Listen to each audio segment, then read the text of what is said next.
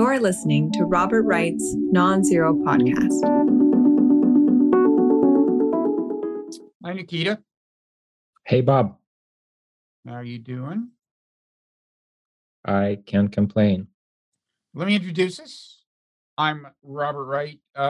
This is the Non-Zero Podcast. I also publish a Non-Zero newsletter. You're Nikita Petrov. Familiar to regular, both, I guess, newsletter readers and our podcast listeners. You used to do a lot of work for Non-Zero. Now you're focusing on other things like putting out your newsletter, Psychopolitica. Also working for the Glenn Show, which we kind of helped launch. You and I, at least the kind of the current version of it. Yeah, well, you hosted the show or not hosted, but your platform hosted the show for the show first per 10 se, years. yeah, I kind of launched many years ago, but kind of the current version of it, you were instrumental in launching. Anyway, it's doing very well. You're doing well relative to how you were doing not so long ago, because not so long ago you were in Russia hoping you'd be able to get out. This was after Putin ordered the mobilization. I want to get into all this. In fact, I think I'll leave people on the edge of their seats as to whether you did get out. They won't know. They have to listen for 3 more minutes to find that out. First, I want to say we're doing a couple of things. You and I are going to have, in the coming months, every so often, one of these conversations. We're going to always talk somewhat about Russia, and that will be related to a kind of a larger purpose that is central to the newsletter and my current mission and the current Non-Zero mission and so on, which is this cognitive empathy business. I have this claim that the world would be a much better place if everyone were better at understanding how the world looks from the point of view of other people, not necessarily sympathizing with them or caring about them even, but just understanding how they view the world. And in fact, I'm writing a book about that, and you know, the newsletter is often about that. And Russia is just a good test case right now, because I think, first of all, I think it's very important for Americans to try to understand how things are viewed in Russia from Putin's point of view, but from the point of view of various other actors in Russia. So I'm going to try to get you to help us illuminate that. But yeah, I don't know if I'm going to be very helpful in that. Well, I know but... you're always humble about this. I'm going to get to that. Your epistemic humility with regard to this particular question, because that's an interesting part of the story. We should all be more epistemically humble when it comes to cognitive empathy. I should be, probably. But I think especially in a case like this, because I think, you know, most Americans think of certainly Putin, if not the Russian people, as an adversary, if not enemy. And when you have someone framed that way, that poses particular challenges to exercising cognitive empathy, I think. And for that matter, if it's somebody you love, a relative or a close friend, whatever, that poses other challenges. And you know, there's no such thing in a way as an easy case with cognitive empathy. So we're going to be doing this every so often, and kind of checking in on the progress of the project, the kind of newsletter project of exploring cognitive empathy, trying to help people get better at it if they want, and so on. And you and I are going to talk about things we can do to make the project better. But I always want to come back and make contact with this Russia question, because I think it is such a good way of thinking about it. Now, do you want to? I promised people we would give them an update on your plight. You are no longer in Russia. You're in Armenia, and I think maybe we did another conversation when you were in Armenia. But you've been back in Russia since. That's right.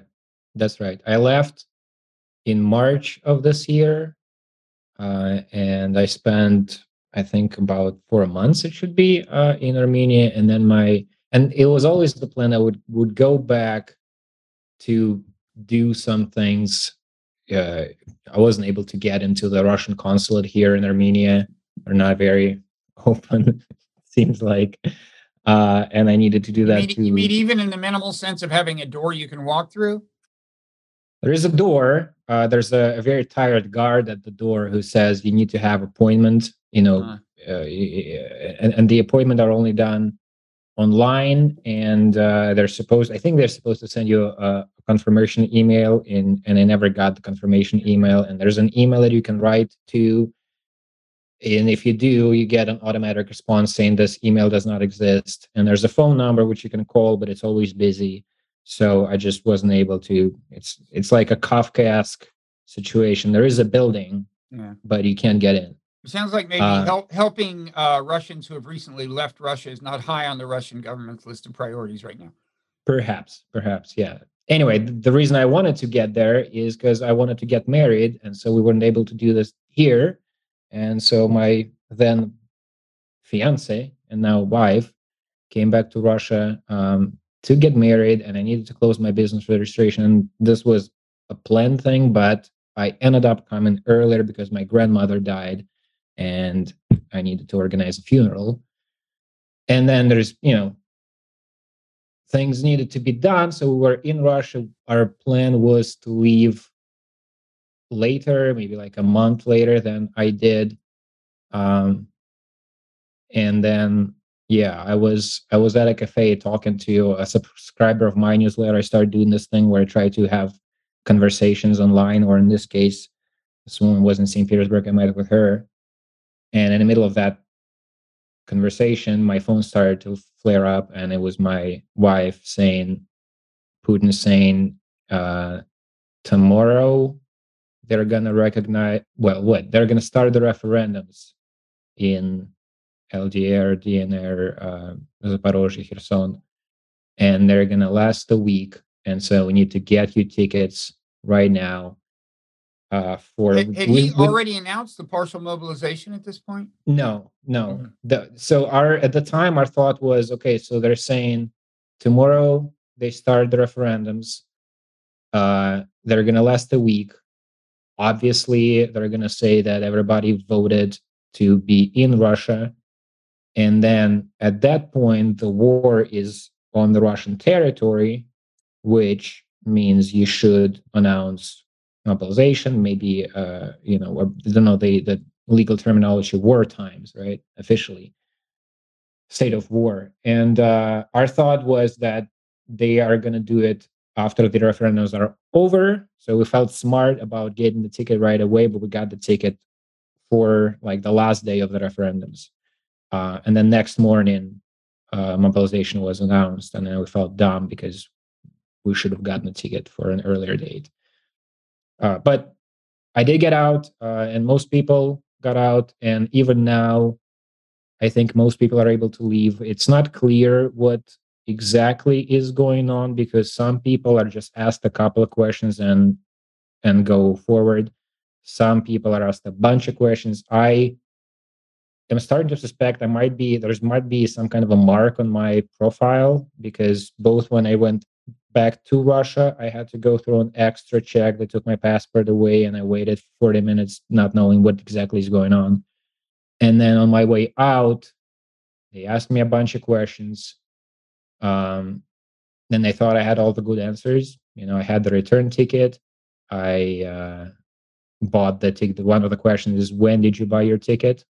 And supposedly, if you bought it before mobilization was announced, that's a good thing. My case didn't put them at ease. And then the lady I was talking to pushed some kind of a button. A different lady appeared who was much more stern and asked more questions in a different way. Now, was she with the FSB, the successor to the KGB? That's right. The questions she was asking. The second lady was, but the first was the second. Right. The first one was just border control. Uh-huh. The second, she said, you're gonna have to come with me, and on our way to a little booth that is that has the letters FSB on the door. She asked more questions. You know, are you eligible for the draft? What is your category? Do you have a return ticket? This kind of thing. And then she asked, do you have, so she has, I think by that time she has my passport in her hands. In Russia, you have two passports, or rather, everybody has the domestic one. And then if you want, you can get a foreign passport that allows you to travel outside of the country. So I think she has my foreign passport in her hands, and she says, do you have any other documentation on you, such as the domestic passport or your military ID? And by the way, were you eligible for the draft? What was the answer to that question? That is also not totally clear. If you listen to Putin, no, because he said that only people with military training are going to be drafted. But we know that's not the case. There definitely are some cases where people in my category, which is no military training and like limited, fit for limited service or something like that, health-wise. There are definitely people in my category that have gotten their slip of paper, but then there's like, well, how did you answer the question when she said, are you eligible for the draft? I just said what my category is. Okay. The letter that signifies what I am. There's a guy who used to live next door to our family in my hometown who's been dead for 8 years. He got a slip of paper. His mother opened the door, and it's people from the military office wanting him to go serve and fight in the war. And she says he's been dead for 8 years. So it's not like the system. They're going door to door, presumably because he didn't reply to initial thing or something. Or they? No, that's how it legally. It only counts that you've been you've been served, kind of thing. Like you need to, you need to sign a piece of paper. Again, not always how it works in reality, from what I understand, but legally, unless you sign a piece of paper, then you haven't been drafted yet. Anyway, so on our way to this booth, she's asking me about the other documents. I say, I have all of those, and she says, give them to me. I hand her the documents, and she says, you're going to have to wait here. There was a weird moment where she got the documents. In hindsight, my understanding is the purpose of what she said is like, I want you to acknowledge, like, these are the documents that I have. I'm going to give them back to you. But at the time, it felt like she's being happy about how she tricked me. Like, she's saying, do you have the documents? I say, I do. She says, you're going to give them to me. And I give her the documents. And she goes, now look here. I got your passport. I got your foreign passport. I got your military ID. Sit here. And then she leaves. And so that's kind of a way of saying, we're in the driver's seat. You better tell us the truth, you think? I guess so. So I sat there for like 10 minutes. And she came back and she had more questions, which were, have you visited your local military office? I said, no. She said, so you do not have any paper from them saying that you are allowed to leave? And I said, no, I do not. She said, your passport says you're registered in Moscow. You're flying out from St. Petersburg. What's up with that? And I said that my wife's grandmother got sick with COVID and we're visiting, which is kind of true. I mean, she did get sick with COVID, and we did visit her, though we also lived in St. Petersburg before then. Anyway, so she asked, a few more questions, and I said, keep waiting, and left into her room, and then came back and said, come with me, and we went to the How did you feel at the moment she said, come with me? I was just like, I was sitting there thinking, all right, you've done mindfulness meditation. You like breathe, focus on there's no need to think about shit. The come with me part turned out to be a good thing. We went to the border control booth. She stamped my passport and ticket and said, have a nice trip. So you asked how I am. How am I? I have nothing to complain. I've got 15 minutes of being scared. Yeah. That is not the worst kind of circumstance that people are finding themselves in these days. So you had initially decided to leave after Putin basically announced the invasion. It was after one of the two speeches he gave right before the invasion that you found kind of unsettling. And then, so you were in the first wave, and you were only going back for practical reasons and temporarily to begin with. But so okay, well, congratulations. Let me start by asking you, and again, I know that you always emphasize when we talk that, look, there are whole parts of Russian society you're not in much contact with. And there are a lot of things you don't understand. You can report fairly reliably about what it's like within your social circle and so on. That's only gotten worse. In the sense of what? I mean, first of all, we should say your social, obviously, you are a relatively, the nationalists, the Russian nationalists that I follow on Twitter, would almost have had a low opinion of you to begin with, as what they would think of as cosmopolitan, westernized, right? Not truly deeply Russian in a sense, right? That's the way they look at you. These are the biggest boosters of the invasion, and there are those, right? Right. Am I right about this division? First of all, like, you're in this part of society, they're in that, and they don't like you. I mean, a Russian nationalist, probably would have something bad to say about me. Does not mean that, like, everybody who is not cosmopolitan would have, like, you saw when we started talking, a guy walked past in the background. That's a friend of my wife. They're both from a smaller northern town, Arkhangelsk. His job is to fix cars, specialized on engines. That's pretty fucking Russian. Very cold city, very up there. You mean a car that doesn't work?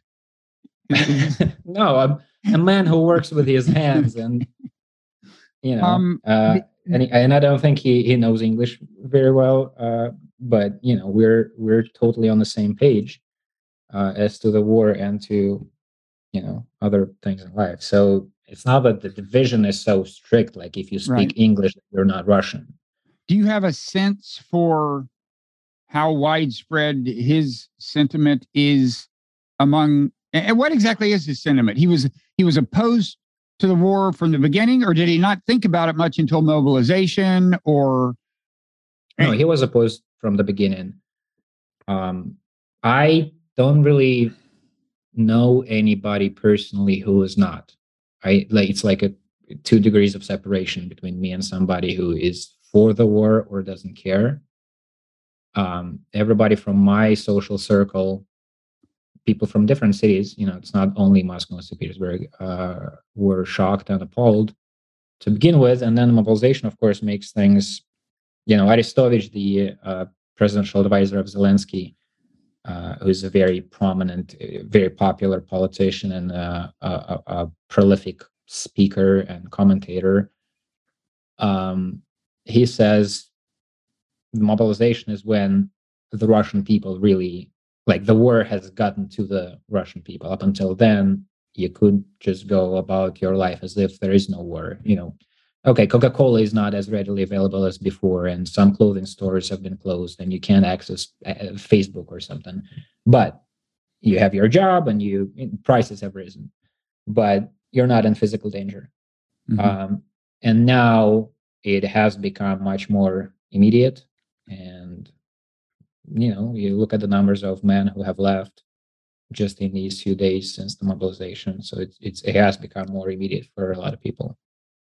But you don't purport to have a sense for kind of the distribution of opinion. I mean, initially, the polls, for what they're worth, because obviously, in a more authoritarian society, people might be reluctant to answer pollsters honestly. But for what it's worth, the polls had showed that the large majority of Russians at the beginning said they supported the war. do you kind of not even claim to have a sense for what the actual lay of the land either was then or is now, opinion-wise? Yeah, I don't know. If you compare the 2 points in time, I think the number of people who are against the war has risen. Mm-hmm. And it's partly because of selfish concerns. It's while it's happening somewhere else, you can more easily be for it. When it's you who's going to go kill or die, you might start having second thoughts. I do not trust those polls for a number of reasons. Like, I don't trust the people who do the polls, and then you're asking a person in Russia, in a place that has become more and more sort of authoritarian, totalitarian, whatever adjective you want to use, over time, in a case, in a state of the special operation, they call it. In that context, to ask somebody, do you support it or not, is, are you willing to speak out loudly, and knowing that you might face even jail sentence for that. And that's not the same thing as asking an American who they support at a presidential election or something. Okay. But yeah, the number of people who are against the war, I think, has risen substantially because more information has come out. You can close your eyes to it for a certain amount of time, but you will start hearing about the atrocities that are committed. You will see the pictures of cities that are being destroyed. That it's been a little more than half a year. So it doesn't seem like a very limited special operation. Now there is a draft. That also doesn't seem like there's a lot of lies coming out from the government. The numbers that they say, when they announced mobilization, Shoigu, the defense minister, said that he had like a very specific number to a person. It's like 5,600 something Russian soldiers died. Which is and so which has got to be low. Yeah, I mean, it's like 5,000 died, and so we're now gonna need to have 300,000 more drafted. That doesn't seem to add up. And then that number, people don't trust either. The fact that he said it's 300,000, because in the actual decree or whatever that's called, there's one secret point. Like, you could read the decree online, but one is redacted, and they say that's where the numbers are listed. So we don't know. And from just talking to people, when the COVID pandemic started, it took a while for me to start having these, like, oh, this person got sick or that person got sick. With this mobilization, a couple days in, I know a person who knows a person. Who's been mobilized, who's been conscripted. Yeah, and not one. Like, it's pretty widespread, and it's not evenly distributed too. Like, the fact that I know people, in Moscow and St. Petersburg, that is telling, because from what we can tell, it actually is slanted heavily towards smaller towns and villages and non-Russian populations. So yeah, I think it's pretty widespread, and we don't know whether there's going to be like the first wave, the second wave, the third wave. We don't know what number they're settling on for now. If they are settling on a number, it may be just a slow process of get more and more people in. Now, you talked about just now, you alluded to, information circulating, including, images of cities that had been bombed out and of atrocities. How widely is that stuff circulating? Do you think a high percentage of the Russian people have seen clear evidence of Russian atrocities, as well as images of bombed out cities? I don't think a lot of them, I don't think the majority has seen images, but they probably at least have heard the accusations. And at that point, it would seem to me that either you want to look it up and figure out what you think, in which case you will easily find those images. Because pretty much everyone has internet access now. Yeah, the internet I mean, maybe not everybody, but yeah, it's pretty widespread. If you want to look it up, you'll find it. It will take a little bit of effort, right? It's not like, the websites on which I've seen those images, you can't access without VPN. All of the free media in Russia has been banned, as well as Facebook, Instagram, and Twitter. Well, most people don't have VPN, right? That's right, and some who, and then the VPN services have been under attack, and not all of them are working. Mm-hmm. So yeah, there's like obstacles, but I think after you've heard, listen, there are pictures that you can look for, mm-hmm. And they're horrific, then it's on you to go and look it up, and it's not like impossible to find them. It's not very, very hard. It just takes a little bit of effort, maybe. My guess is, a person who, say in April, says, no, we're doing the correct thing, there are Nazis in Ukraine and Russia needs to protect itself from the collective West and all of that kind of stuff. If you tell them you should look those images up, you probably will meet some resistance, and I don't think they're going to go ahead and look them up right away. But I think as the time goes on, especially now with the mobilization, you might know a person who's been drafted. You might be a person like that yourself. You might be a mother of such person. You might be a mother whose son left in February and has not come back. It is going to spread. Like before we had social media, we still had like rumors and word of mouth.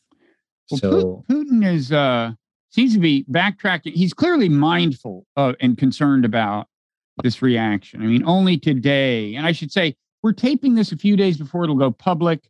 Only one day before it'll be available to paid non-zero newsletter subscribers. But today is Thursday, October 6th. I heard, because things are changing fast enough that who knows what things will be like in 3 or 4 days. But I heard this morning that Putin was saying, there were mistakes. Some people were included in eligibility for mobilization who shouldn't have been. And, this is the second kind of walk back I've seen. They're clearly concerned. And this kind of thing is almost traditional. It's almost a Soviet trope. Like there are excesses in localities, it's the general thrust is everything how it's supposed to be. But yeah, there's like this particular head of the military office in this particular locality screwed it up, and we're going to fix that. And there's a lot of that, you take 2 steps forward, then you have to take a half a step back, and then people breathe a little, easier than when you took the 2 steps forward. So they always do this kind of thing. Right. So I want to ask you, what are some of the major misconceptions you think in the West about how Russians broadly view the world, how Putin views the world, how some sector of Russia views the world. But first, I want to throw out a candidate that's relevant to what we just discussed, which is that I think in the West, among people broadly, I guess, there's sometimes this idea that in, autocracies, like dictators are these people who don't need to worry about what the people think because they're dictators. They can just say, we're going to do this. We're going to invade this country. I get to decide. It's not a democracy. I've always thought it's almost closer to the opposite. They are often so insecure about their legitimacy because they haven't been recently elected in any kind of legitimate election or something, that they worry a lot about public opinion. They certainly put a lot of resources into manipulating it. So I think I've always thought, well, actually, this is a cognitive empathy issue because I think, and I'm about to write about an example of this in the newsletter, a specific example. before long. But, if this is also related about how hard it is to exercise cognitive empathy toward enemies, there's a lot of themes here. But I've noticed that when people in the West assess a Putin speech, they don't give much time to the possibility that it's a product of political calculation, right? He wants to send this message. He wants to assuage this part of the public or inspire this part of the public. They take it as if it's an actual literal, it's just a straightforward statement of his actual beliefs and view of the world. No, we would never do, we tend not to do that with Western politicians. It's the opposite. If you say, well, maybe Biden said that because he actually believes it, you'd say, well, that's so naive. I mean, he's a politician. This is totally a political calculation. With Putin, it's like the opposite. It's like we are so unaware that there are domestic political forces he's responding to. Some are at the elite level, he in various senses. Some are at the grassroots level. At least that's my take, is that the West underestimates the role of political forces in shaping his behavior and policy. Well, so in terms of the public opinion, my understanding is they do have their own sort of internal service to measure public opinion. They do their own focus groups and polls for that are not released. They get leaked sometimes, but they're not released. This is just for internal understanding of how much support he has. It actually, I've seen it argued that it is these kinds of polls that taught him that war is a good thing, because his approval ratings have gone up during the Chechen wars, during the annexation of Crimea. So it would make sense that he would learn that this is a tool that he can use to get more people behind him. It is not the same thing, of course, as in Western democracies where the polls translate to election results. That he doesn't have to worry about at all. So the polls is something to measure the temperature, to figure out like how much unrest you might see if you take a certain action. But then again, like the reason we're not seeing as massive protests as we've seen like 10 years ago in Russia is not because he's become more popular. Like there was, if you look at, annexation of Crimea 2014, there were pretty big protests in Moscow and St. Petersburg and in other cities. I attended one. It was a good showing. And you haven't seen that since the beginning of the war. This is not because fewer people, are against an actual conflict with people dying than against annexation of Crimea. That's the reverse of the situation. But now the leaders of the protests have been either jailed or killed or left the country. And going to a protest, it was risky then. It's much riskier now. I think the first day since the mobilization, there were something like 1,000, maybe a little more than 1,000 people detained after a protest. And I think a fifth of them have been drafted. Right. That's a real disincentive to protest. That's another. If you're going to be sent to the front lines. Yeah. Which is it also, the other thing about this mobilization, which takes away the support for the war, is just poorly executed. Yeah. There are a lot of videos of these people who have been conscripted and they don't have equipment. They, in one case, they got rusty, machine guns. There's a video of like a, I don't know, the English equivalent of her position, but there's a woman who's instructing people. Sorry, just need to. I told you I have plumbing issues. Nikita, for people just listening, is working on the plumbing in his new Armenian apartment. If you there's a video of one or anything, just ask. There's a woman telling there's like all these new recruits in front of her, and she says, "Call your mother.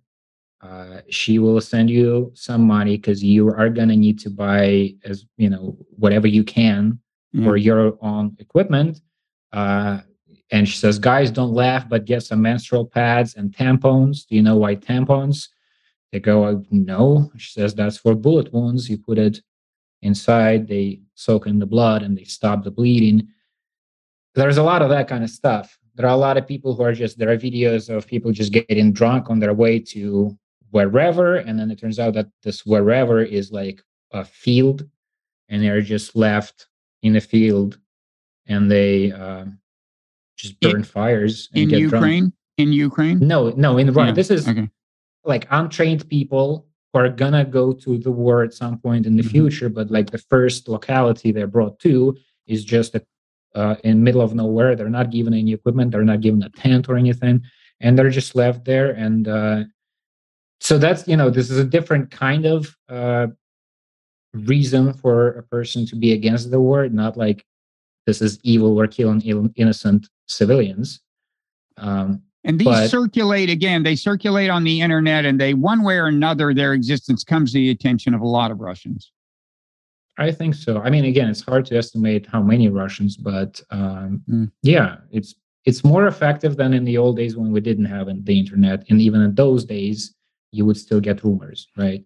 Well, this must matter because, for one thing, I don't know if you saw this, and I think this is in reference to different set of videos. I think these were videos supposedly in Ukraine of Russian soldiers complaining that they're not getting what they want. And last night on Twitter, I don't know if you've caught wind of this or if it's going to turn out to be true, but I think I know what you're talking about. Yeah, there's apparently real evidence that some of these videos were staged by people from the Wagner group, these mercenaries, for the purpose of undermining support for the Minister of Defense, in which case this would be a power struggle between possibly this guy. How do you pronounce his name? Prigozhin, yeah. Prigozhin, who runs the Wagner group and has always been close to Putin. Of course, the defense minister is very close to Putin, but this would be a sign that we're already seeing a power struggle that Putin doesn't totally have control over.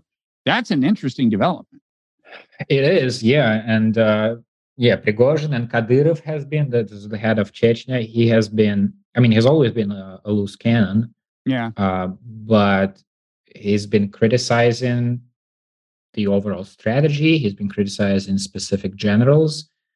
And it does seem like a power struggle for more influence and maybe higher positions. And from what I understand, Putin, I don't know about Kadyrov. This is a complicated relationship, I assume, but Prigozhin is said to have been close to Putin, and he's been, he does a lot of different stuff. And one of those things is the Wagner group. And there's that video. And also I was, the first time I saw it, I thought, oh shit, we're finding out, like this is being leaked. And then it took me an hour or something to realize this is probably a part of the marketing campaign. Is this the prison video?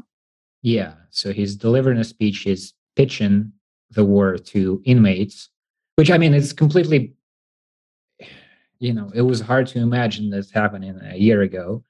But yeah, there's just a guy who appears in the prison and everybody's brought to the open space and gives them the pitch, which sounds like something from a Hollywood movie, from The Expendables or something. Stallone should be making these kinds of speeches. He says,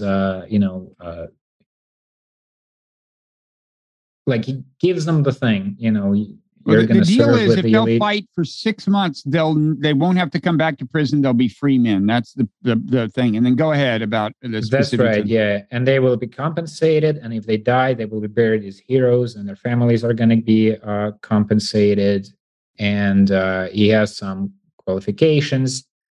Then he says, now, as to the question of trust and guarantees, well, is there anybody who can get you out of here?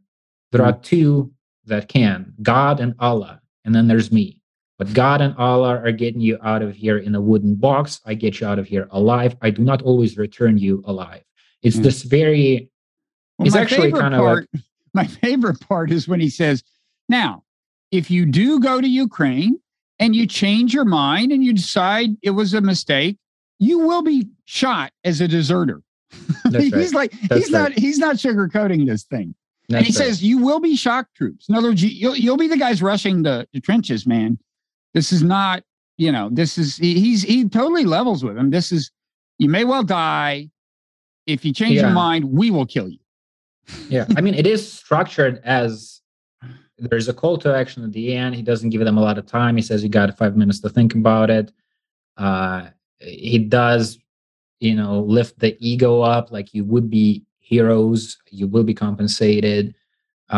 He says that he gives this anecdote about, I don't know what the point was. I guess he was saying like that your chances on survival are pretty high or something, or maybe he's just saying this is the elite little army he has. But he has, my man, he gives a number, I forget what, 50 or something people went into the trenches and slaughtered everybody with knives, and 3 of them died. So it's, you go into the trenches, you kill everybody in, only 3 out of the 50 or however many people die. And I guess he ties it, he says that firstly, there's like qualifications. You need to be not older than a certain age. And then he says, this is roughly, like if you're in good shape, we'll give you an examination and maybe you can get in. And so he gives the story about slaughtering soldiers with knives, and he says, of my people, 3 of them died. 1 of them was 57 or something. Yeah, so that guy is there, and he seems to be fighting for more power, and his career path so far has been pretty damn successful. Yeah, he's the guy known as Putin's chef because he had a catering business or something that Putin steered a lot of business toward or something. Yeah, I think this is a horrible, like, just a flounder on the opposition's part to have that nickname to him him still. Yeah, I mean, like, I understand, like, it's like historically, like, we first found out that there was this catering corruption scheme, and so Putin's chef. But then the moment you find out he has a private army that's been fighting on different continents, I think you need to update the nickname. Like, Putin's butcher or something. You can come up with something that has a culinary connection and the killing of the people connection. So I said I would ask you, what are some big misconceptions you encounter among Westerners, and just how some Russians or Putin or anybody looks at the world? Yeah, I don't know if misconception is how I would put it, and I don't know if this is hard to think about. My take is, when I hear things like Russians believe this, and here's like the way they understand the war or the world or whatever, my sense, there's not a coherent worldview. I think this is mostly emotional, because you see it in conversation. If you're talking to somebody who is, let's say, for the war, and then you point to a contradiction in their thinking, they never go like, oh, I haven't thought about that, right? Or, no, here's the counter argument to that. It's usually like the coherence of the thought is not necessary, because this is how I see it. I don't pretend to be correct about all things, but I'm trying to think about it. Here's my thoughts at the moment, and it feels to me that this is emotional. This is about loyalty and not feeling like a bad person. There's sometimes there's a circular reasoning, especially early in the war. You would see this where, let's say, you point to pictures from Bucha or someplace like that, or we're destroying this city, and the argument for this is fake news would be, we would never do that. Like, this is not us, because why would we do such a horrible thing? And well, how do you argue against that? I'm saying we're doing a horrible thing, and you're saying no, it's horrible, so it can't be us. Yeah. So my sense, and then there's a lot of frustration these days, and tension between the people who are against. It's not even at this point. It's not just against the war. It's more like you think everything is falling to pieces, and the country is turning to something, has already turned into something completely dark and bizarre, and you need to get the fuck out, or you need to fight, but we don't know how to, this kind of alarmist sort of rhetoric. People who say have a sense of urgency, and the people who either support the war or say, I'm just going to wait until we see how it shakes out. Now, the sense of kind of descending darkness that begins. Does that go back years and years, or is that something that you're pegging to the beginning of the war, or what? The war, and the mobilization and the things that we've seen, the various developments we've seen throughout the war, like the guy getting murderers out of prison to murder more people in the war, this kind of thing, and a lot of things have happened in the past half a year. So there's a lot of tension between these groups, and a lot of misunderstanding. Like, the cognitive empathy thing is very hard to practice when, and again, it's not just like it's not even, you have to be like in stark contrast. Like, I know a couple. The guy would like to leave. He is not leaving because his wife doesn't want to leave, and when we try to talk to her and understand her perspective, like, I couldn't. Like, I my understanding, my own private understanding is, just for whatever reasons, emotional, maybe she's afraid of leaving, maybe she's attached, has like a romantic attachment to the country and the land. One way to formulate it that I think she did at some point is like, if everybody leaves, then we're surrendering the country to these thugs. I don't want to do that. But when she first tried to explain herself to me, it seemed a little bit of a word salad to me. And this is my friend, who I think is smart, who I respect, who is against the war, who thinks that everything that's happening is horrible. But still, to see her perspective, like, okay, so we're on the same page about all of that, and now your husband is in risk of physical danger. He might be drafted. He might be sent to kill or die. Yeah. Or if he, disagrees, he might be sent to prison. That instills a sort of sense of urgency, when I look at the situation, and she says, I don't want to leave. Does she elaborate on why she doesn't want to leave? Well, I try to summarize some of this. I mean, if I try to talk more about it, it will become, first a little too personal. She didn't give me a permission to talk about this. And also it would enter, I mean, I think here's maybe an obstacle that I see on the path of your cognitive empathy project. Mm-hmm. Like, people go to therapy to understand their own motivations in their marriage, right. and it takes them years to figure out why I myself act a certain way when a certain behavior, when my wife exhibits a certain behavior. And it takes years to figure out, this thing happened in my childhood, and I reacted to it a certain way, and then it became a coping mechanism that persisted for years. In yourself, that's hard to figure out. Right.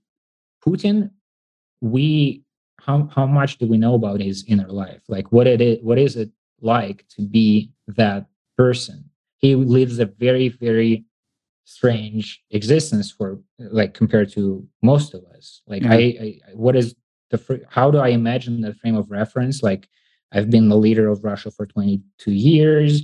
I wear these shoes with high heels to look taller. I have nuclear weapons at my disposal. I can murder people. Here's my reading list of philosophers from the 19th century. There's a lot there that,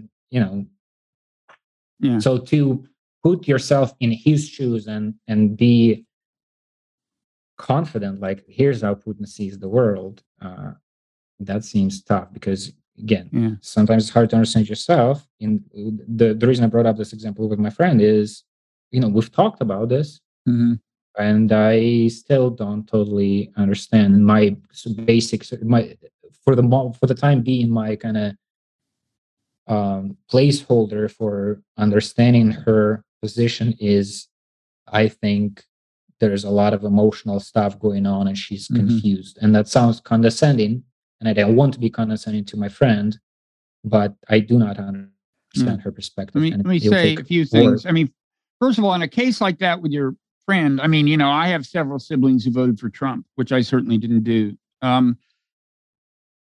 so I'm kind of familiar with the plight. In that case, it's not, in a way, it's not deeply puzzling. Well,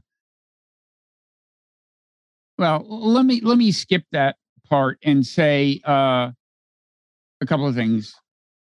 One is that you're definitely right. It's very hard, and as you suggest, it's hard to understand how, in a sense, how you see the world. At least it's hard to understand why you do things, why you react certain ways. Sometimes to predict your own reactions to things. That's all hard. And that's in part because there are cognitive biases that impede your self-understanding. And we know what some of them are. There's some overlap, by the way, between those and the ones you apply to your friends. So if you do something bad, or your friends or allies do something bad, there's a natural tendency to look for extenuating circumstances. Well, I was in a bad mood because I didn't get my nap. My friend was in a bad mood because they didn't get their nap. I was under stress, at work, whatever they were. That you do that with friends and allies. With enemies, including Putin, it's the opposite. He did this bad thing, not because he was under political pressure, no circumstances. He's just a bad person. There is that. So we know certain things about kind of patterns of distortion in assessing the way people view the world and why they do things that can be helpful. That said, it's always a probabilistic business. You never know. Well, I personally think you never know anything for sure. I don't know that I'm not in a gooey vat like in the Matrix, but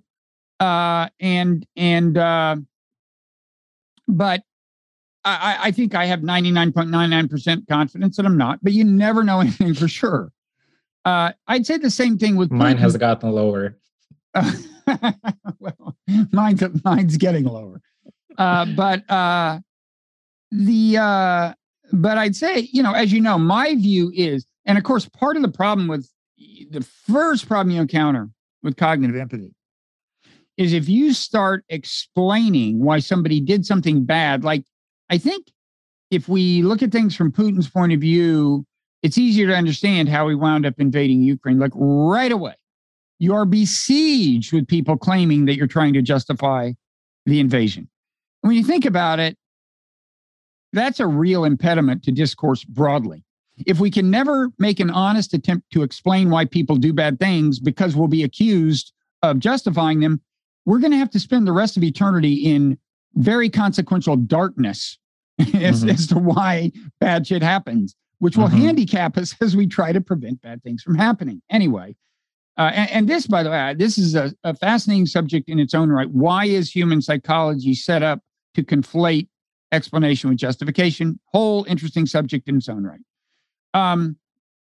But I think in the case of Putin, as you know, my view is that the U.S. mismanaged its relationship with Russia going back 25 years. And if we hadn't, there might not have been an invasion of Ukraine, which, again, is not to get Putin off the hook. It was a violation of international law, which I take very seriously. It was an unjustified invasion and so on. But it's, and to get back to, well, how much do we know about Putin? if you ask me, in order to do the things we should have done to manage our relationship with Russia better, you wouldn't have to have deep penetrating insights into Putin demand. Right. Yeah, But you'd have to make basic assumptions about what kinds of things people take as disrespect, how people respond to evidence of disrespect, maybe add to that the fact that, we have reason to believe that Putin has a chip on his shoulder. As you said, he's like a short guy. He learned martial arts in his teen years, possibly as a way to make sure, not get picked on in the playground. Who knows? But we know there is reason to think that he responds particularly to slights. In fact, Fiona Hill said that to Obama when she was an advisor. And by her account, she said to Obama, don't ridicule him in public. He'll respond badly. And Obama goes out and does that, at least on one occasion.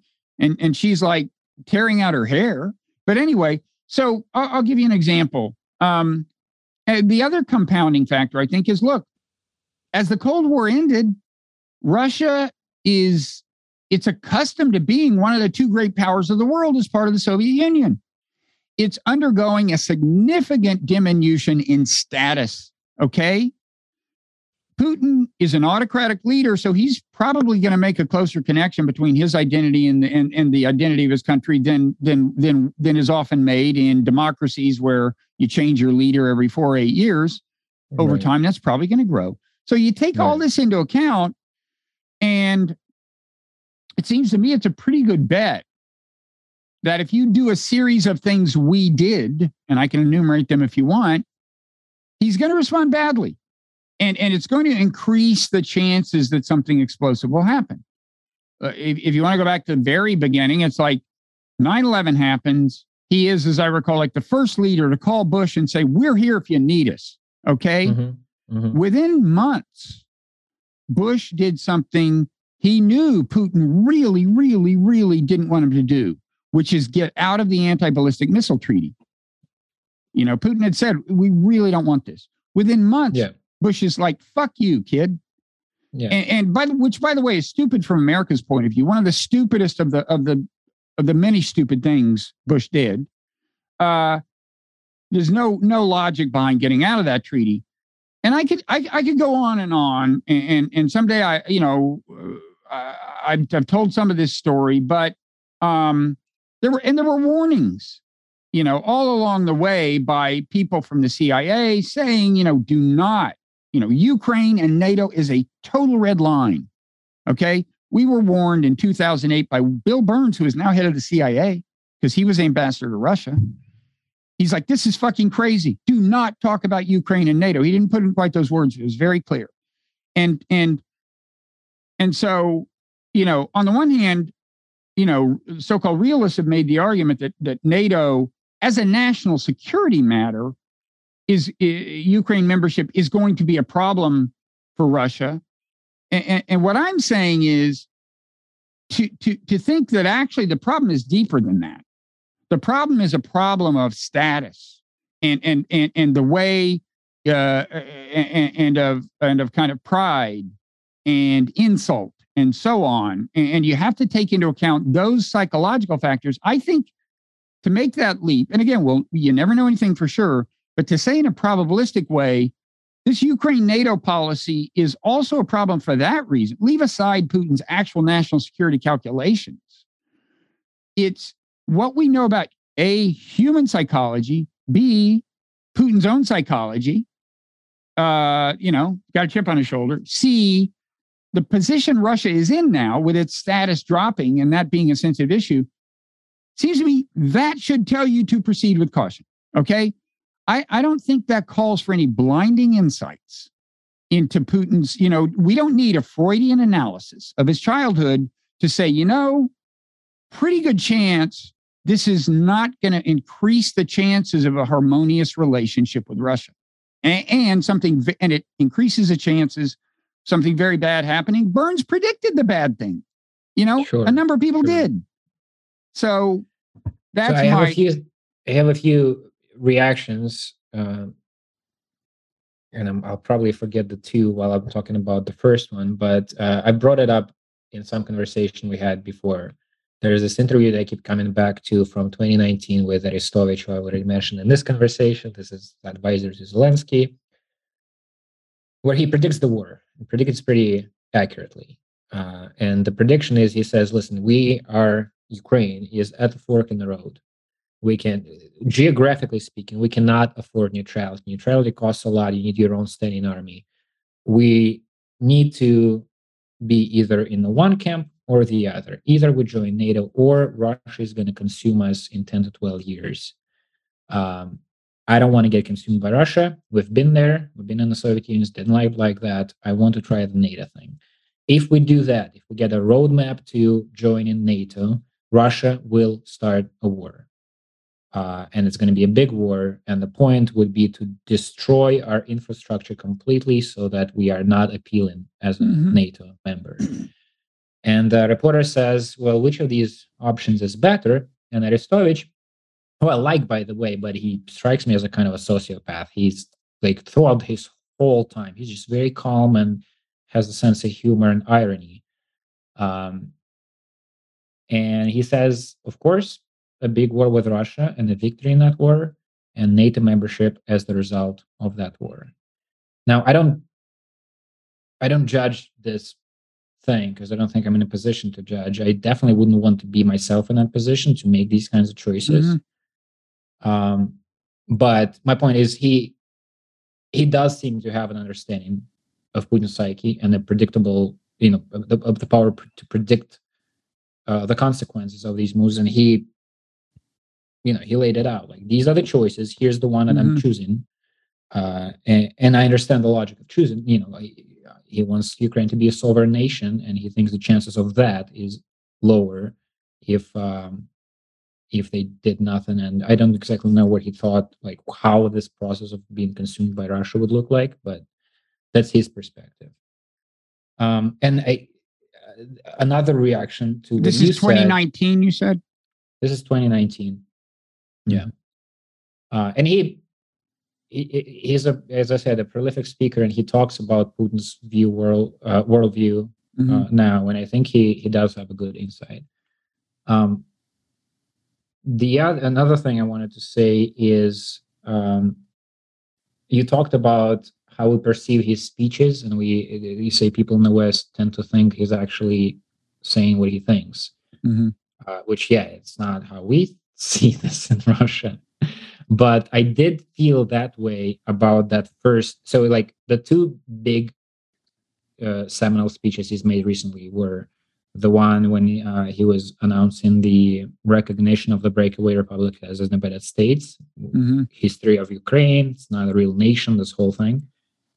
And then the most recent one, when they signed the documents accepting these regions into the Russian Federation, and he made a different speech. And I can come up with the argumentation, but it's more like I'm just listening to the thing and it feels a certain way. And the first one felt to me like, let me level with you. Here's what I think. Wait, and the first one was which speech? When he gave this historical analysis of like why these regions should be part of Russia. Basically, the Ukraine is not a real country. This is before the invasion. Before the invasion, yeah. And that one did seem to me as like, here's what I think. Here's why this makes sense to me. And then the most recent one, before the signing of the documents of accepting the regions in Russia, seemed like a complete, calculated, crafted thing with certain parts targeted at certain demographics within and outside of Russia. He had a little bit for the anti-woke people, because we are on the side of like a family being a mother and a father and children, not parent one, parent two. There's an anti-colonial thing, like Russia is this anti-colonial power and America is the empire that has been dominating the world, which is like, you just talked about like Russia being the ancestor of the imperial Russia, and you're like the first speech before the invasion, it seemed to me like the summary is like, I think empires are good. I think it's good to have a few regional empires. Each has a sphere of influence, and the empire on the other side of the world does not meddle in our business over here. In this speech, he's talking because he wants to appeal to India and China, and maybe even to like some left-wing intellectuals in the US. So he's talking about the kind of anti-colonial thing. And there's just like, the whole speech is like just this menu of things for different little categories to be appealed to. Yeah. I mean, I that all makes sense to me. A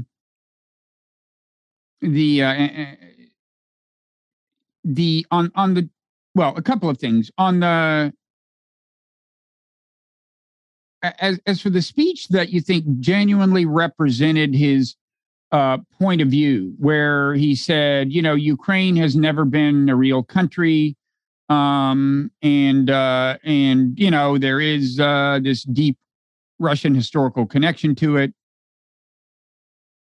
I do think he believes that stuff, and and of course, look, Ukraine, it is not an ethnically homogeneous country. I think that's part of what he meant in both cases, right? It has this Russian part and so on, and Russia isn't ethnically homogeneous either. Right. There aren't many, but you tend to focus on the cases that it's convenient to focus on, right? Yeah.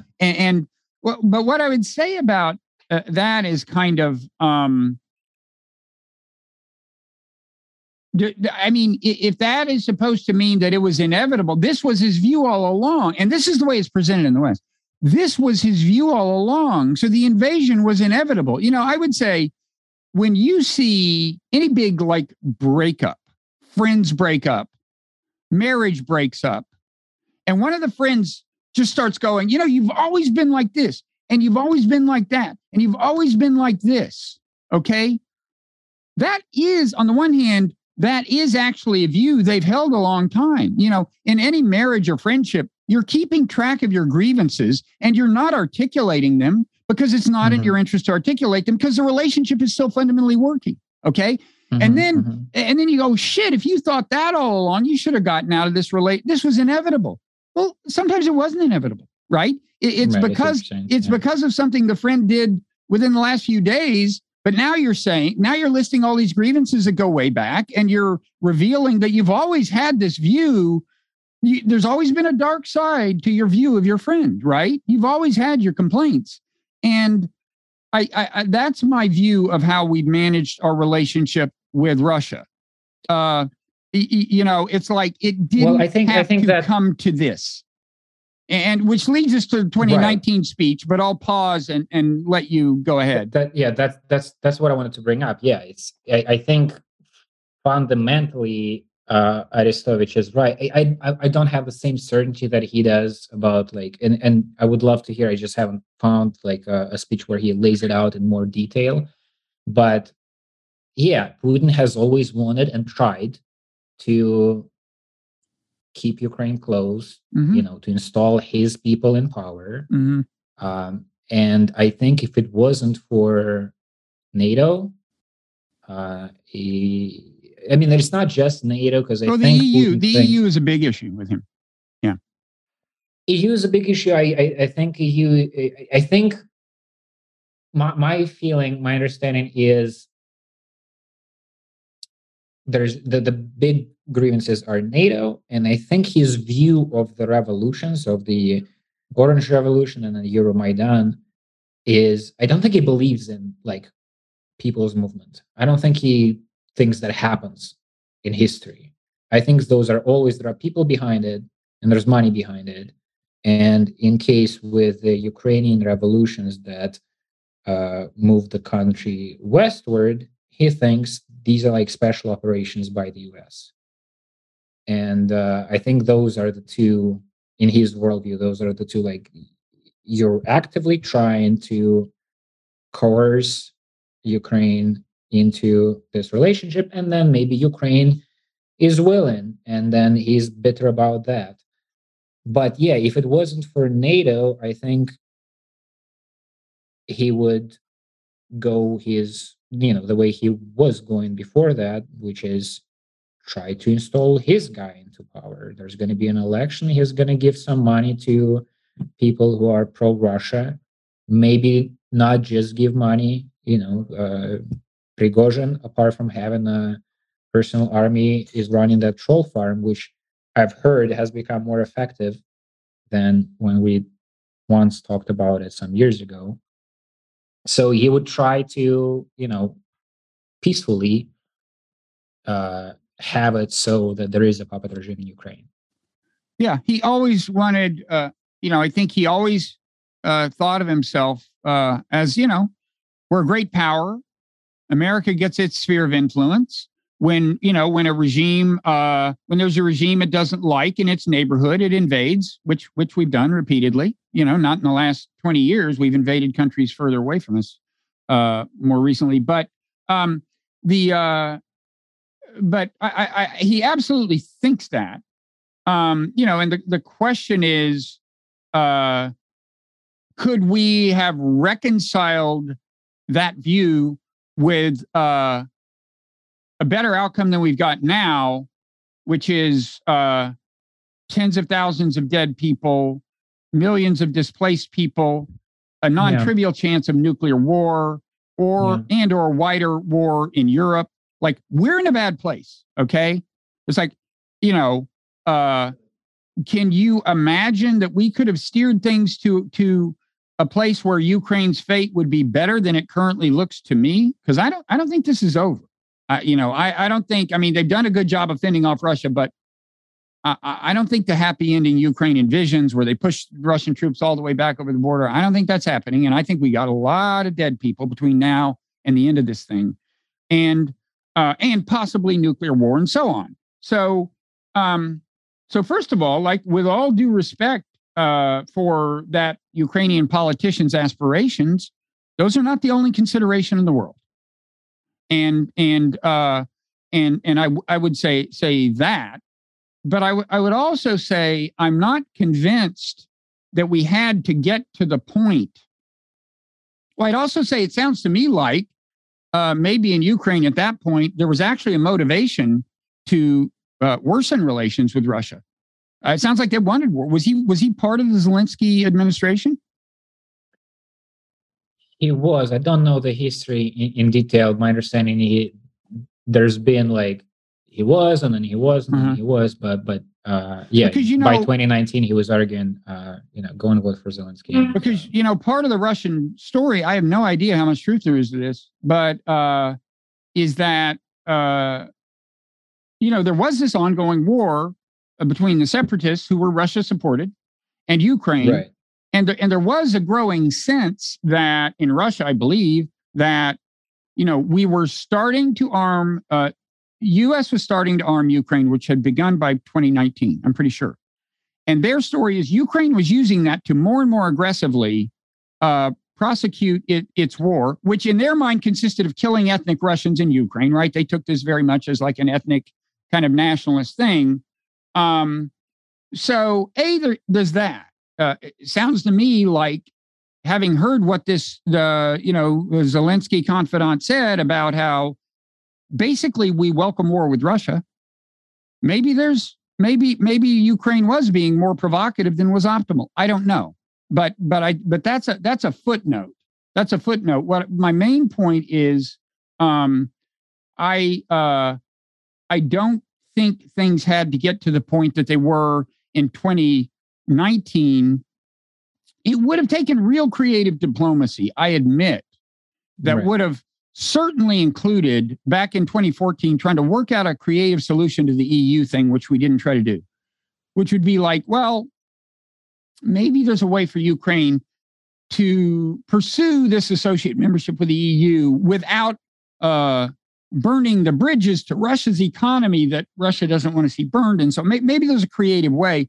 But I'd also say, you said Putin doesn't believe in authentic, popular revolt. Well, this is a common problem in politics. In the U.S., when there is a regime, even the prospect of a regime materializing that we don't like in our hemisphere, there are definitely a lot of people who don't want to give much thought to the possibility that the problem is that a lot of people in that country are unhappy and don't like the U.S. It's always like it's a communist plot, right? So this is a tendency, and it isn't just about your view of whether there's such a thing as popular will. It's about a reluctance. It's about a human tendency when they see a nearby threat to start looking for, dark actors behind it, as opposed to it actually reflecting badly on something you did, right? Right. I guess Putin's views on that would have been different if there were pro-Russian revolutions in these countries, but that doesn't tend to happen. Well, in fact, also what he would say is, look, the people marching in Kyiv, they weren't from Eastern Ukraine, okay? They were from Western Ukraine. That's what he would say. There's a bunch of people and he'd be right. And there's a bunch of people in Eastern Ukraine, and they're ethnic Russians. That's what I'm just telling you what he'd say. No, he would. But the other thing is, this is a good example of where I think we could have done less to encourage that kind of reaction.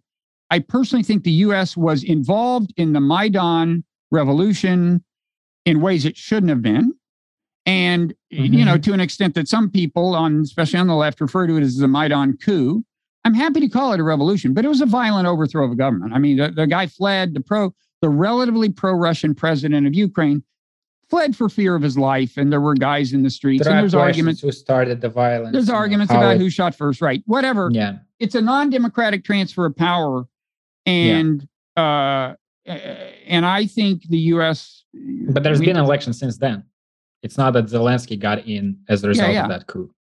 No, that's true. Right. Although the way it's cast in Russia is, well, we don't know who would be president if it hadn't been for the coup, but the view in Russia is that this is all an extension of what they call the coup. So anyway, that's the view. I'm just saying it's a good cognitive empathy exercise, I think, is to always try to force yourself to come up with what would be the corresponding question viewed from your side, like what I just did, like, okay, but does America ever assert the existence of dark plots when actually there's popular resistance?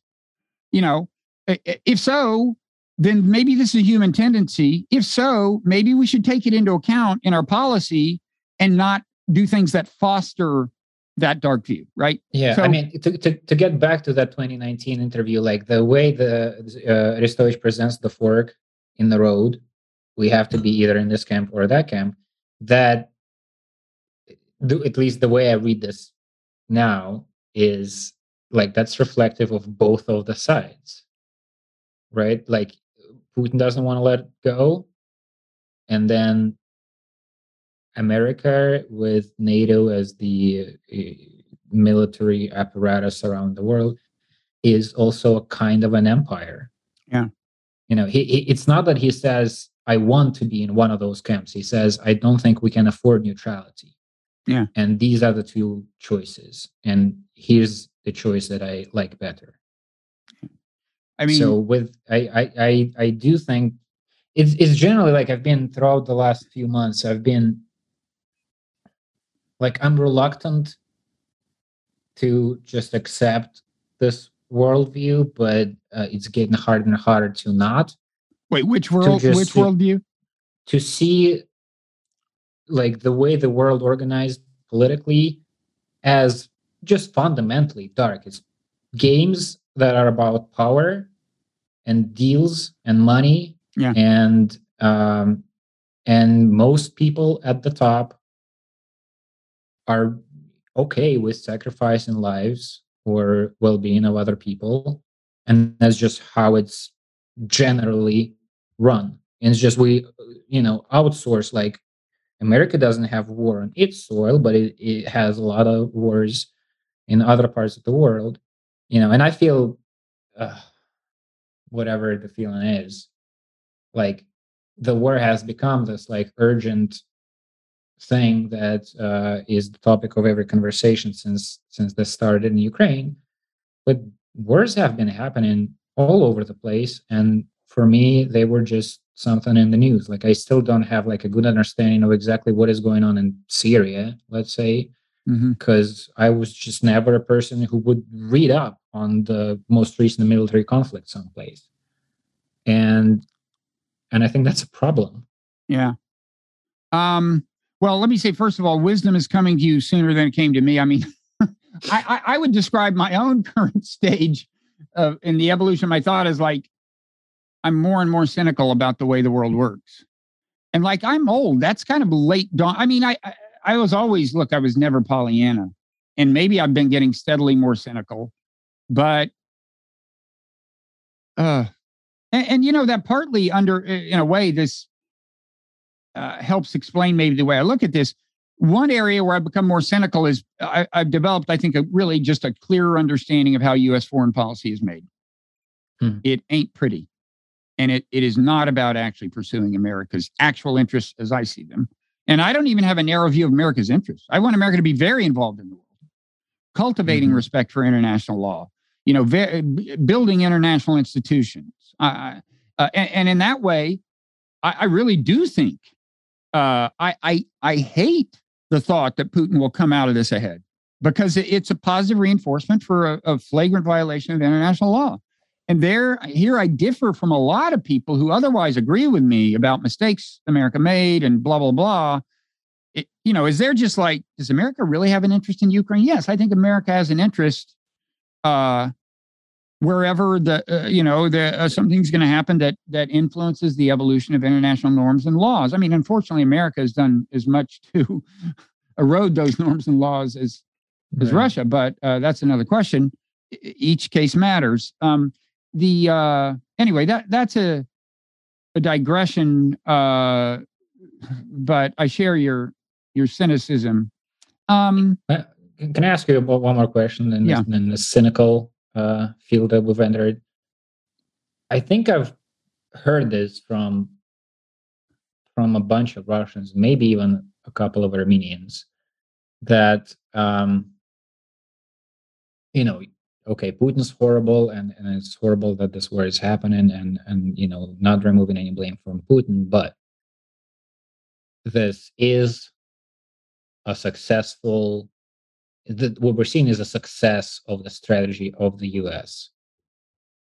You're not losing your own people; it's Ukrainians who are doing the fighting.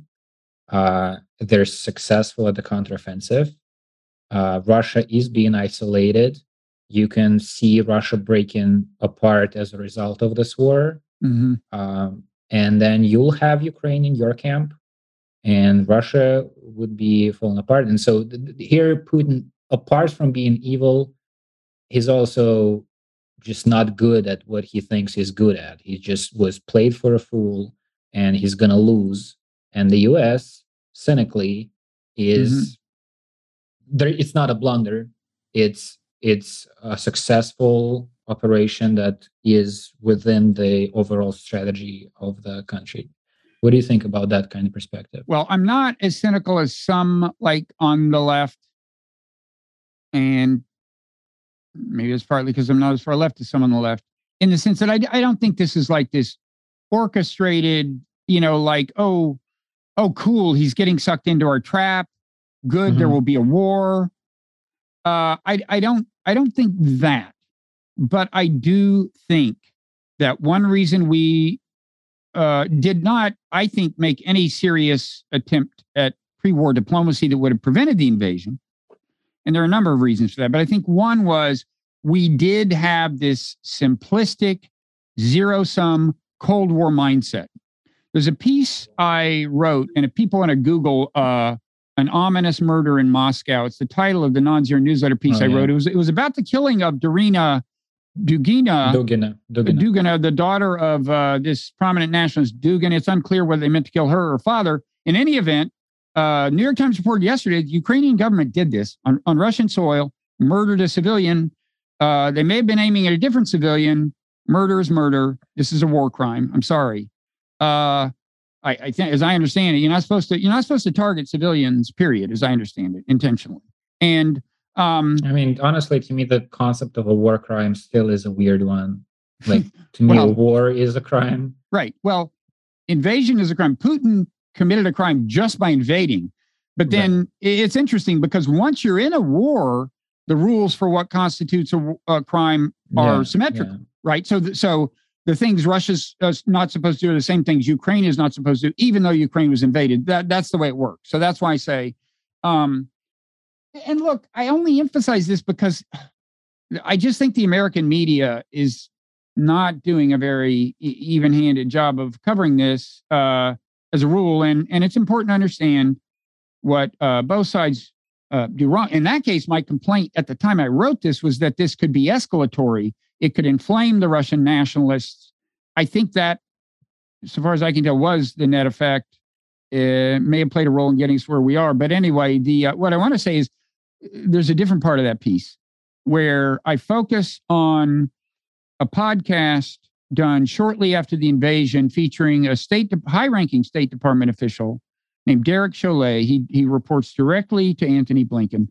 And he says, no, we refuse to talk about the NATO issue with Russia before the war. So that's the first clear statement that we just said, no, we're not going to talk about this, which was, of course, high among the ostensible on the list, arguably at the top of the list of ostensible demands that might have prevented invasion. Who knows if taken more seriously. But what I want to say is the host kind of pushes back. This is like in March, and the host says, wait a second, you didn't even discuss it?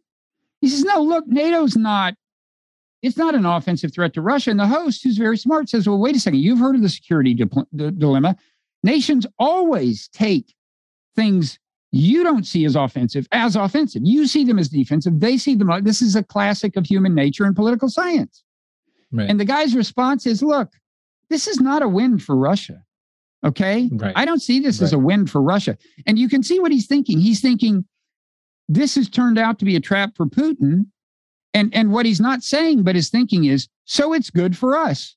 Mm-hmm. And I have one, just something to say to this guy. No, you stupid motherfucker. War is not a zero-sum game. And if we have a nuclear war, I'm gonna, and I'm alive, I'm gonna spend the rest of my life highlighting this idiotic framework that our State Department seems to have entered the war with, which is that it was a zero-sum thing. Bad for Russia is good for us. That is, sorry, but that is just so, it's wrong on so many levels. Nuclear war is only the most dramatic illustration. And I won't it doesn't have to be nuclear for So for a lot of people to die and not just that, but to impede cooperation on a ton of things we urgently need to cooperate on to prevent that too, biological warfare or something. A lot of problems out there. So I got a little too animated there perhaps, but the answer is, on the one hand, I'm not as conspiratorial about the Americans fighting, being willing to fight Russia to the last Ukrainian as it's put. But I think now that's where we are. The U.S. is maybe people at the State Department are starting to go scratch their heads and go, oh, I suppose this thing could go too far, couldn't it? Yeah, it could. But by and large, I think we have been viewing this in this simplistic zero-sum Cold War framework. And so I would say some cynicism is warranted. Now, we've talked a long time. All I'll say, there's other things I could say about the 2019 speech. All I will say is, I'm far from sure that pre-war diplomacy could have prevented the war. I see no excuse for not trying, which was our position apparently. But my view is we've been mismanaging the relationship with Russia for 25 years.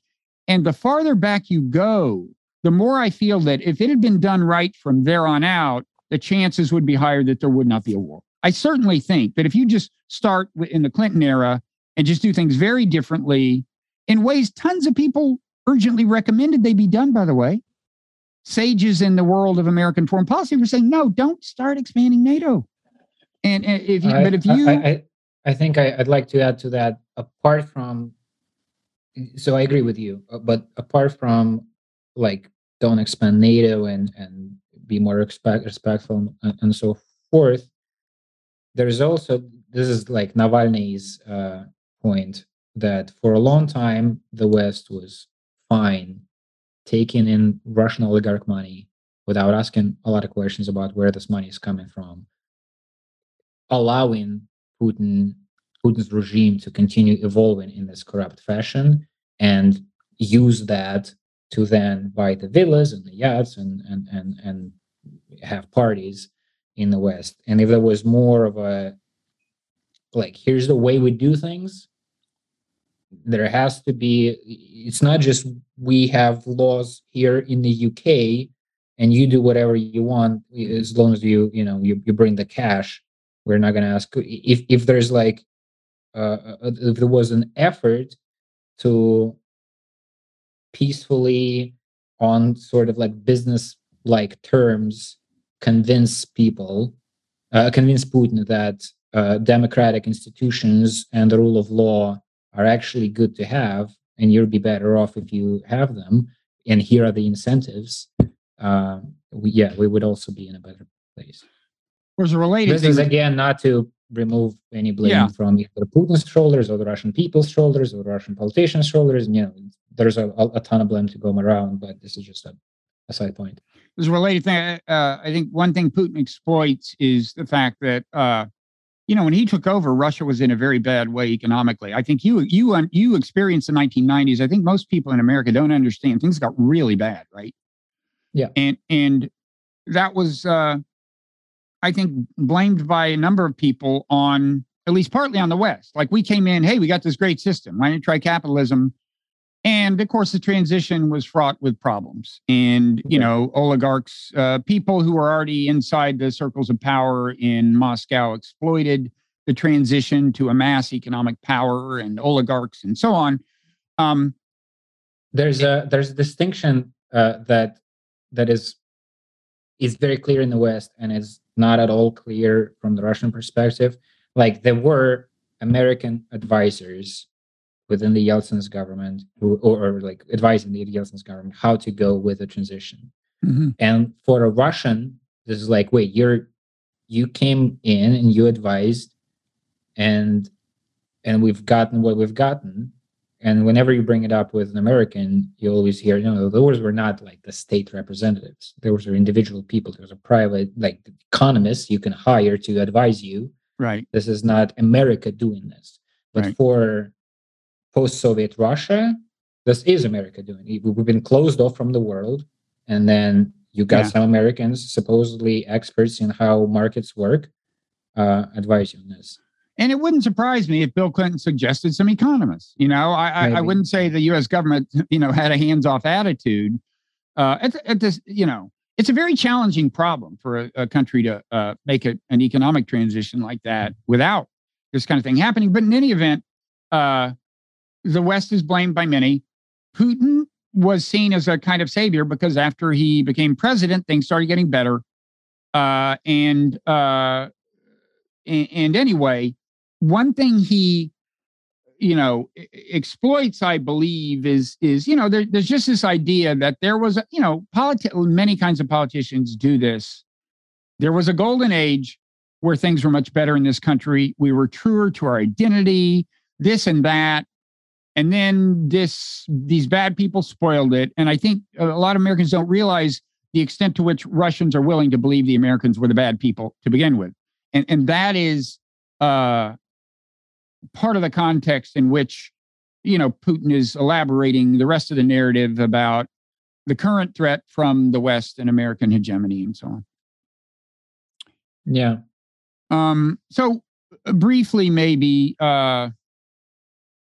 I'm looking forward to these conversations with you because things will evolve in Russia and it'll be good to check in every once in a while. Briefly, we should, as for this project, the Cognitive Empathy Project, I'm writing a book about it. I just kind of said to newsletter readers, I'm going to be trying this thing, which honestly, I'm a little, I find kind of scary of kind of trying to research and write a book and share a fair amount of that with readers. A certain amount of it only with paid subscribers.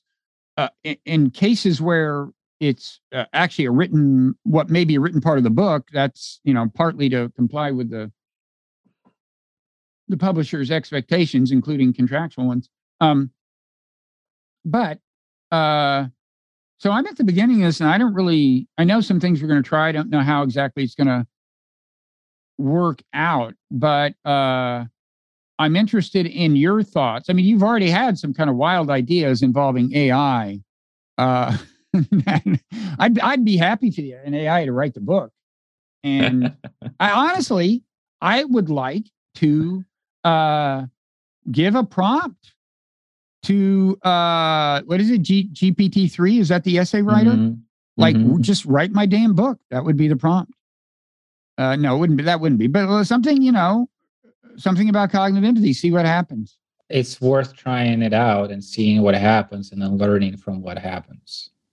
I think this is my current take on these systems. Is I'm not sure whether it's good or a bad thing or what, and what uses it has, but I think we're right now in the stage of development of this thing where you've gotten this toy and you can figure out whether it's good for something, and you do it by experience. You try it out. You have a project. You know what you're working on, and you can take a dozen of different angles in your first couple of sessions as to what this thing might be useful for. You write an argument and you say, provide a counter argument to this, and you see what it comes up to. Or you you feed it your introduction and you say, write the table of contents, or what is the book cover going to look like? Write an ad for this book. Provide the criticism that this book has gotten from, and then name a person and see what comes out. Just like this, I'm trying to think it right now as I speak. You can come up with things that might be useful in some way in the creative process. Mm-hmm. But I'm not saying let the AI write the book. I'm totally game letting the I almost worry that if I give it a specific prompt, it'll do a sufficiently good job of something that I could use, rewritten form, a few paragraphs of that. I'll be like, whoa, am I plagiarizing an AI? Is this, I don't know. But we'll see. There's a related thing that I won't elaborate on because we've been, we're running kind of overtime. But you, by way of illustrating the way it responds to prompts, you sent me an essay you had the AI generate. The prompt was like, Putin isn't real or something. What was it? Yeah, I've done. The idea is not mine. It's kind of like in the Russian folk mythology, there are different versions of the idea that Putin does not exist. It's like he might be a team of lookalikes, or a team of androids, or a mass hallucination, or bunch of different options. But the premise is Putin does not exist. And when I first got my hands on this GPT-3 thing, I gave it a bunch of different prompts. I asked it to write a horror movie based on this premise, an action movie based on this premise, a political program of, I guess, like an oppositional movement based on the premise that Putin does not exist. And I think I've sent you that last one, the political program. Did I not? I don't know that I got the political program, but the you sent me one essay that was a response to the prompt, and a thought I had about that was related to cognitive empathy. Was I think you could make the case that as good as the AI is getting at generating essays and art, what it still lacks is cognitive empathy. Because there was, to the extent that I had a critique of that essay, I won't get into detail. It would be, first of all, it's my view that, better cognitive empathy can solve a lot of problems and make a lot of things better. And one of them is just writing. Often, if you see bad writing, the problem is web interfaces. What's that? web interfaces. I've heard you complain about the interfaces of the apps. Totally. Just people designing interfaces and not putting themselves in the shoes of the people who are going to be using them and going like, wait, suppose you weren't this genius software engineer, but were just this like schlub, yeah, it would be different. Wait, I gotta plug in my computer just a second. But anyway, in the case of writing, there's often a failure to really say like, okay, look, I need to have a conception. It's impossible to ever say, yeah, this is the there is a kind of, there's no average reader. Your readers are always a bunch of different people, but right. There's value in having this kind of conception of a reader. And I would argue that essay, in that essay, the author of that essay, the AI, did not have that. And as a result, there was some kind of ambiguity that was not optimal. But anyway, it's an interesting question. Can do AIs have cognitive empathy? Not by default, but you can add that into the prompt, right? Whatever the prompt was, I could add to it, write it in a way that would appeal to a rural American in the 21st century. And I don't know if it would do a great job, but it's within the range of possibilities. It's you can find that out. Right. And they would get better with time. Yeah. No, that probably will be. And so anyway, I don't know what else. I am gonna, I'm sufficiently worried about this whole project that I am going to be asking you for other ideas. And I don't know if there are any other thoughts you have now. Go ahead. Honestly, just the last couple of days, I've been in a mood where I don't feel like I have ideas. I feel like I just have bad feelings about the world and this whole human incarnation. Mm-hmm. And so I'm going to need to assemble myself and channel this into a creative way. So right now on the spot, I don't think I have something to contribute. Well, as I said, wisdom is coming to you earlier than it came to me. So anyway, so thanks. We'll be back. I don't know, a month or so down the road. And meanwhile, there's your newsletter, Psychopolitica. Psychopolitica, yeah, it's Substack, spelled with a C. There is a paid not version. A K, which was always my recommendation. Yeah, but it was a consideration. There is a paid version, and all the money from the paid version goes to buy humanitarian aid for Ukraine. So that's something we could do. Yep. Okay. Yeah. And I don't think I've said explicitly that you're both a writer. You write things in the newsletter, but also you're an artist and you do creative things visually. And you're fooling around with that part of AI as well. And I have collaborations with other artists. Right. There's a lot of stuff happening. You just had one of them on a podcast, I think. Mm-hmm. Okay. Well, keep it up. And congratulations on marriage and getting out of Russia. Thank you. And we'll see you down the road. Thank you.